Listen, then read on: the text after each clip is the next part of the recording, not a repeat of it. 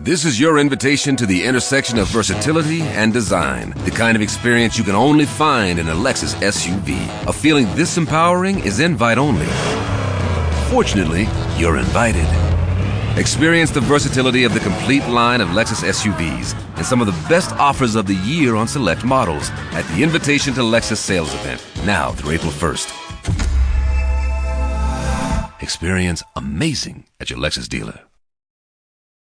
The Biden administration sending some $250 million in military aid to Ukraine. Now, this is not the package that was held up in the Congress as we were winding down the calendar year. This is a different pot, if you will, of money. Jared, break down for us what this is expected to do, and this is part of the bigger picture need. Well, this is the last drawdown that the administration says they're going to be able to provide here unless Congress moves forward with this funding bill. Recall, there were those billions of dollars that the Pentagon that had been approved previously by Congress, and the Pentagon has been drawing it down bit by bit to replenish U.S. stockpiles. So this is expected to be it unless Congress can come together. And again, it's kind of catered to the immediate needs of Ukraine as it relates now to the winter fighting season, which is a slog and is going to consist of a lot of anti-aircraft and anti-missile kind of defense systems. One of the serious concerns from the Ukrainians and has been expressed by the Biden administration is that Russia will target energy infrastructure as it is very, very cold in Ukraine and try and knock out heat in energy supplies. And so these are defense capabilities that are intended to kind of deflect those types of attacks. But again, we had been hearing for weeks from the administration that they were going to have one more drawdown of existing funding before the end of the year, but that it is now up to Congress to continue this aid flowing. And so this is going to be a big priority when the Senate gets back here in the next couple of weeks. Now, these negotiations over immigration have been going on remotely from these senators as they continue to try and work out, that immigration provision that is key to unlocking the rest of this aid package for not just Ukraine, but also Israel, Taiwan, and the southern border.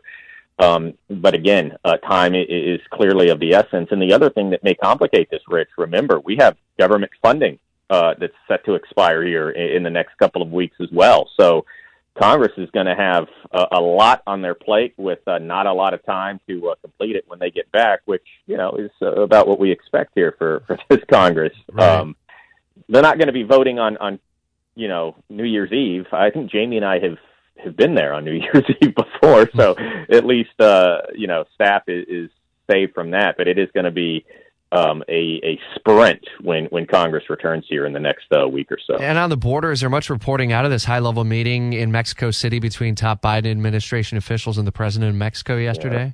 Yeah. We're starting to get a little bit more that's trickling out. One of the things that both sides want to do is make sure that they can reopen some of these border crossings for rail and trucks, the trade that is so crucial to that border to reopen and get the inspections and the enforcement in place to allow that to happen. So that was a big priority. The other thing that we were told that was going to be brought up was kind of more of these regional approaches, right? That this is not an issue that is just an American issue, that this is one of the largest flows of migrants in this hemisphere since World War II, in that there is going to have to be cooperation and collaboration regionally amongst a lot of different countries, Mexico obviously playing a big role in that given its location.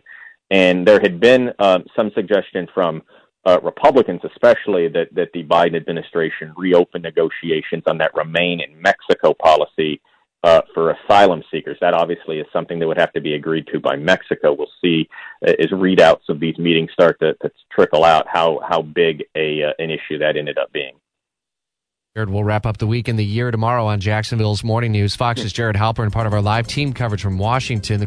This is your invitation to the intersection of versatility and design. The kind of experience you can only find in a Lexus SUV. A feeling this empowering is invite only.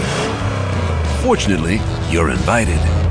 Experience the versatility of the complete line of Lexus SUVs and some of the best offers of the year on select models at the Invitation to Lexus sales event, now through April 1st.